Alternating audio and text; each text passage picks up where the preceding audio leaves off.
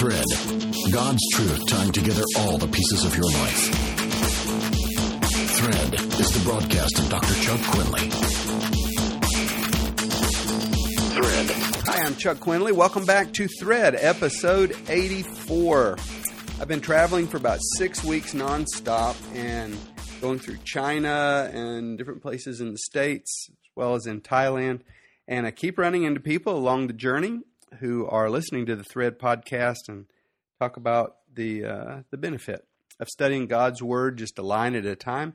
It's hard to find places, even on the internet, where you can do that, and especially for leaders, because that's really what the Thread podcast is all about.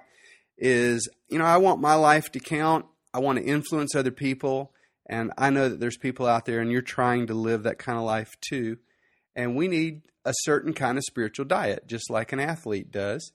And our spiritual diet can't be just little snippets of Scripture and then a whole bunch of stories. We need to ground ourselves in the Word of God, and especially in those sections of the Word of God that have lessons for leaders. So we're in the book of Acts, continuing our study. We're in Acts chapter 8, and we're going to talk about something really interesting today, and that is mixed motives in the ministry. And we will see that this has always been a problem in the church. And I think the problem arises because of the spotlight that ministry allows you to step into. Some people are attracted to the ability to be the authority figure and to speak for God. Even crazy people are attracted to want to be the prophet and stand up and, be more than a man. And so when you mix, actually, I'm Pentecostal, so we believe in miracles and signs and wonders, and we see them. So when you add that, and especially sort of the showmanship that sometimes goes on in a big public ministry, I can see why people might be attracted for the wrong reasons. Also, if you're not in a persecution situation, but you're able to market and brand and sell stuff, there's a lot of money to be made in a big ministry. And we're going to see a story today. We're actually going to have 3 characters in our story, and they all 3 have charisma. They all 3 have the ability to take the stage and hold people's interest. They've all done miraculous things. They have had that power, and they all have followers who think they're just amazing. But boy, one of these guys has no business being in the ministry. He's just got evil all in him. He's messed up inside. He's not right. And we want to study that because we keep on having these battles, and it goes on country by country where the devil, Jesus talked about how the devil will come in and sow bad seed in a good field. And you can't just chop everything down because then you kill all the good too. So you end up with this very curious situation that happens sometimes where a man or a woman gets themselves into a position of ministry authority and maybe even into a public following. But boy, if you know them up close, they don't have the character to be there. Their secret side, it's either so proud or spiteful or angry or, even it could be sensual. It could be... They could be drunken. They could steal money. I mean, there can be all kinds of things going on. And yet they still have this big public side. And it has just given Christianity such a bad reputation. It's almost irretrievable in certain parts of the world because this is how people see the ministry. And it's all this battle that we've had from the very first early stages of Christianity of how to keep the public ministry pure. When it's just a house group size, it's one thing. When you're doing public events, that's where the whole glamour and spotlight side comes in. So let's just dive into this. In our last episode, we were in chapter 8, and there was a huge persecution in Jerusalem. And because of that, a lot of members of the body of Christ went out. They went back to their family territory. They went to new cities to live. People were being arrested and put in jail, and they just scattered. But, in the beginning, they scattered, and maybe they were kind of panicking But after a while, they got a hold of themselves and they said, hey, this is a chance to minister. So they started for the first time being a missionary church. And Philip went to Samaria, where Jesus had preached and where he had already had an early harvest. So Philip ends up in Samaria, and he has great multitudes. Chapter 8, verse 6. Great multitudes, and they are zoned into him. They're paying attention because of what he says. He's got a powerful gospel message about the transformation of your life, about liberation, about how Jesus is greater than the demon powers, and he is demonstrating that. In verse 8, unclean spirits cry out, and they come out of people. People who were paralyzed, people who have been lame from birth are being healed, and there's this explosion of joy in the city. And in the crowd, there is a man that everybody knows. And maybe they're kind of amazed that he's there. And his name is Simon. And Simon, verse 9 says, is the city sorcerer. And he has held these people under his power for many years with demonstrations of supernatural power. I mean, he did supernatural things. He just did them through the dark side. And verse 9 says he claimed himself to be someone great. So he's got a history of self-promotion. He does not mind blowing his own horn, ringing his own bell. He's proud of himself, and he wants himself to be well known. And verse 11 says, the people have always listened to him because they were astonished at his sorcery. And he had done this for years and years and years. But now there's a movement, a supernatural shaking is going on in this city. And people believe. I love verse 12. It says, they believed Philip. It doesn't say they believed the gospel. It says they believed Philip. They believed the gospel because of Philip. He was an example of the gospel. He had the spiritual authority that came with someone who has been set free from his own sin. And he could stand there boldly and do battle against demon powers and against sickness.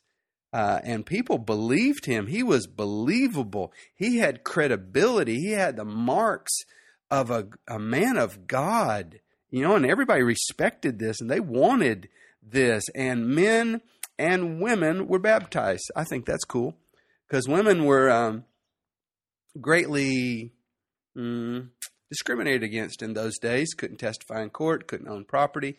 But yet here's Philip in the spirit of the kingdom of God and in the manner of the New Testament church. And he is baptizing women just like he baptizes men. It's the same level ground. Everyone's welcome in it. And everyone is invited. And so Philip is bringing them a whole new way. And verse 13 says, Simon follows the trend. You know, he sees that people are trending toward this. He himself gets caught up in it. And he accepts the gospel message. And it says, verse 13, Simon himself also believed. And when he was baptized, he continued with Philip and was amazed, seeing the miracles and signs which were done. So Simon starts to shadow Philip. He himself has been a man with dark spiritual authority. People have looked up to him. And now the whole focus of the town is on Philip. And Simon himself is not just jealous about Philip. He is amazed at Philip. And he can't get over it. It's real, and it's more powerful than the darkness that he knows. And he's walking with Philip. He believes this new thing, and he's been baptized. Now, back in Jerusalem, they're undergoing persecution. They are mourning over those who've been killed. They are trying to figure out what their new strategy is. Some are being put in prison. But while all that heaviness is on them, they also hear this really great story. That, you know what's happened?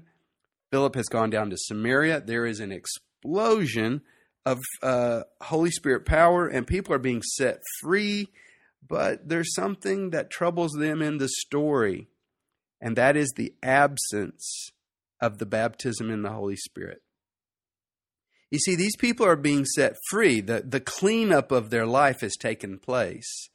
And the Holy Spirit has become resident in them, and they've been born again, and they are following Jesus, and they are full of joy, but they have not gone into the positive side of it. They've gotten rid of their negatives, but from all the reports that they hear, no one is receiving the power that Philip has. And the idea is not that a few select people get supernatural power. The idea in the kingdom of God is that this is everyone's power. This is the Holy Spirit. Just as the Holy Spirit lives in all of us, so his power flows through all of us, and all of us can do ministry. I mean, Philip wasn't authorized. He wasn't an apostle. Philip's job was to deliver soup to little old ladies. And yet here's Philip doing this amazing ministry. He never went to seminary. He's never been, credentialed by anybody. He's just a brother in the church. He's empowered by the Holy Spirit. And everyone can be like this. And the Jerusalem church expected that everyone would be like this. Verse 16 says the Holy Spirit had not fallen on any of them. They had just been baptized. So they had an intellectual belief in the gospel. They had obeyed and repented, and they had been baptized in water, but they were missing that second experience where the power of God comes in and you yourself put on the armor of God and you begin to do the spiritual war, and you join the ranks of Philip and Peter and James and John and the apostles all the way back to Jesus. You step up and you start to be part of the spiritual war. That was missing. And it bothered them. They said, this is an incomplete experience. We can't explain it. So they sent down Peter and John, and when they arrived in the town, they began to lay hands on the people, verse 17, and the people began to have this experience, so that it's not just Peter who has the anointing. Peter wants everyone to have the anointing, and he expects that everyone in this new kingdom has this new power, and he's not satisfied until he sees it. Now, it wasn't anything wrong that Philip had done. He had been faithful. This was an act of God because the Jews were prejudiced, and they had strong lines against Gentiles for good reasons. They had been polluted by their experience in relationships with Gentile people. They had been brought into lots of sin by following the ways of those who worship many gods and those whose religious festivals included sexual immorality and drunkenness. And that was a battle throughout the Old Testament, was to keep God's pure people pure and not to join the nations. So they do that by staying away from the nations. Well, Jesus told them to go to the nations, but they really haven't gone.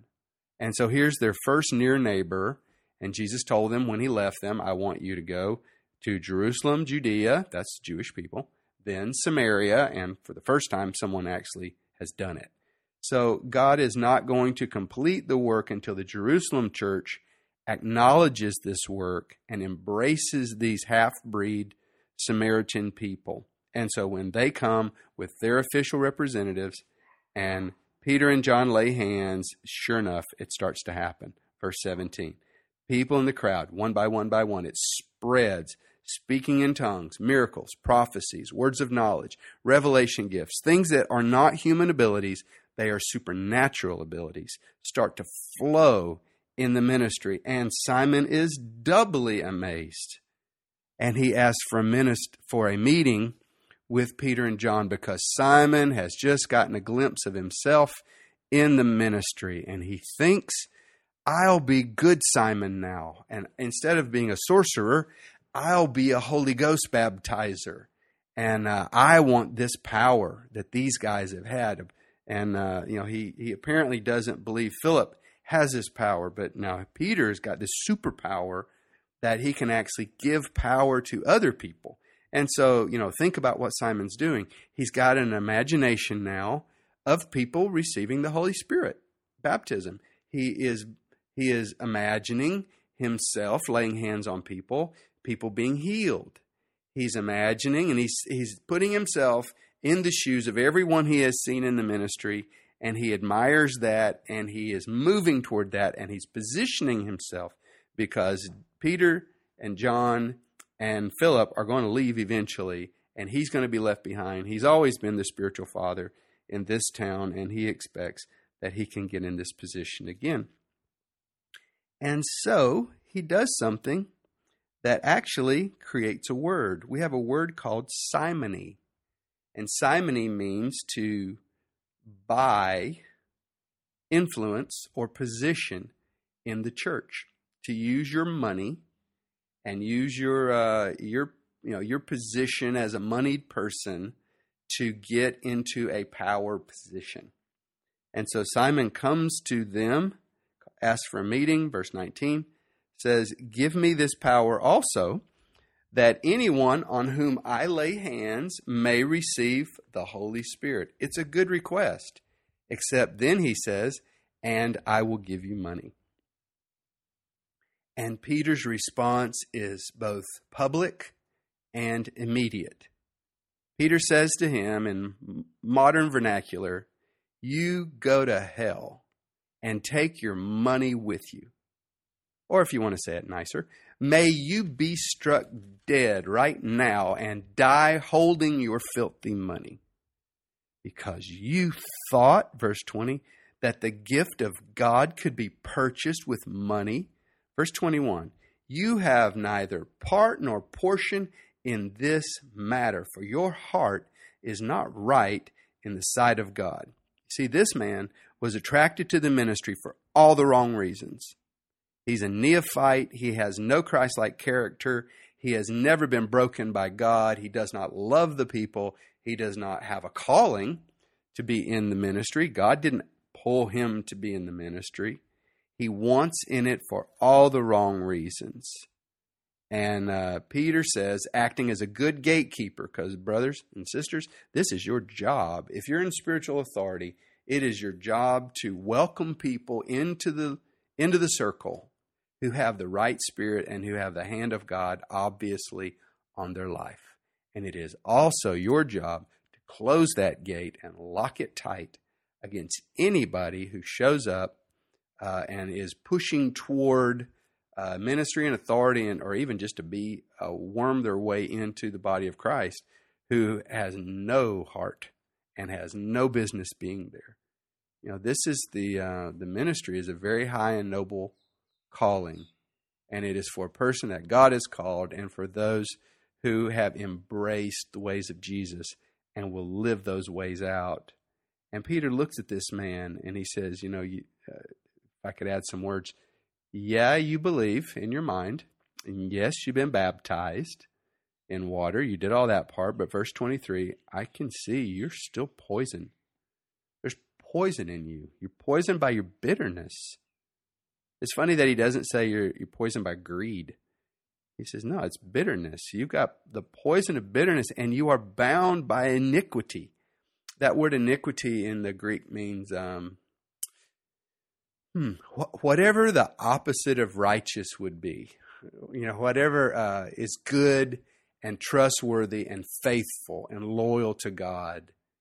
Whatever would be the absolute opposite of that, that's the word he uses. You're that. You're so far from anything close to the ways of God, you have no business being in the ministry. You're not in the leadership team. You're not in the group. You keep hanging around us, and it's giving people the impression that you're part of this. You're not. Just get it clear.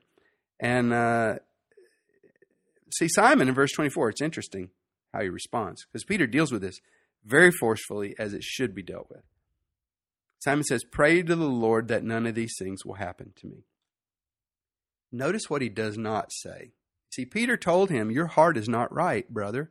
Your heart is not right with God. Well, I added brother. He doesn't even call him a brother. Your heart is not right with God. And Simon doesn't say, pray that my heart will be broken and God can remove the evil and make my heart right with him. He doesn't ask to be right. He just doesn't want he's got this superstitious, I've seen this all my life too. there's a kind of a person that the English say, the penny didn't drop. And they mean, when you put money in a vending machine and you push it in and sometimes you don't hear any sound and nothing works. And then when it works, you hear the coin drop through the machine. Everything starts to hum. And some people, it's like the penny doesn't drop. They get around church. They get to see all kinds of things that are real and true and beautiful. And it just never goes in, They're superstitious. They're surface level with it. And that's what this guy is. And instead of allowing him to just go on the rest of his life in this Christian group because he prayed the prayer and he did the water thing, Peter stops him cold and he says, it didn't take. Whatever you did, it didn't have anything of your heart in it, and your heart is still messed up. You're not fixed. So you're definitely not in this circle. And he boots him out. Interesting to note that Simon does not disappear. He disappears from the Bible, but he doesn't disappear from church history. Church historians say that he continued to shadow Christian communities and to see himself as a Christian authority, and that he was a father of many destructive heresies in the early church because he knew how to act big, and sometimes simple people followed him, and he introduced many, many heresies and is seen as an opponent of a pure church in church history. Well, verse 25 says that Peter and John began to preach in that area. They returned to Jerusalem, but they preached all along the way through the villages of the Samaritans. And a great revival came. The ministry continued. God had a harvest in Samaria, but it's really important to note that it's because of the purity in the motivations of those who were in charge of this mission and in charge of the ministry. So may the Lord keep our hearts pure. I think it's good for all of us to question ourselves if we, if we're really living up to the kind of character that is needed to be in the ministry, or if maybe we get used to our position and we expect a little extra special treatment because of our service to the Lord. The Bible says that you should honor your leaders, but it doesn't say that the leaders should go try to get honor. There's a humility that's in a true man and woman of God. And this guy lacked it. And thank God he was put under the spotlight and he was pulled out of any possibility of invading the ministry. And I just pray God would give us pure churches in our nations wherever we live. Well, God bless you, my brothers and sisters. I would love to talk to you personally. If you want to just email me, my personal address is chuck@quinley.com. Well, that's all for now. See you next time on Thread. Thread is the broadcast of Dr. Chuck Quinley. Log on to Quinley.com.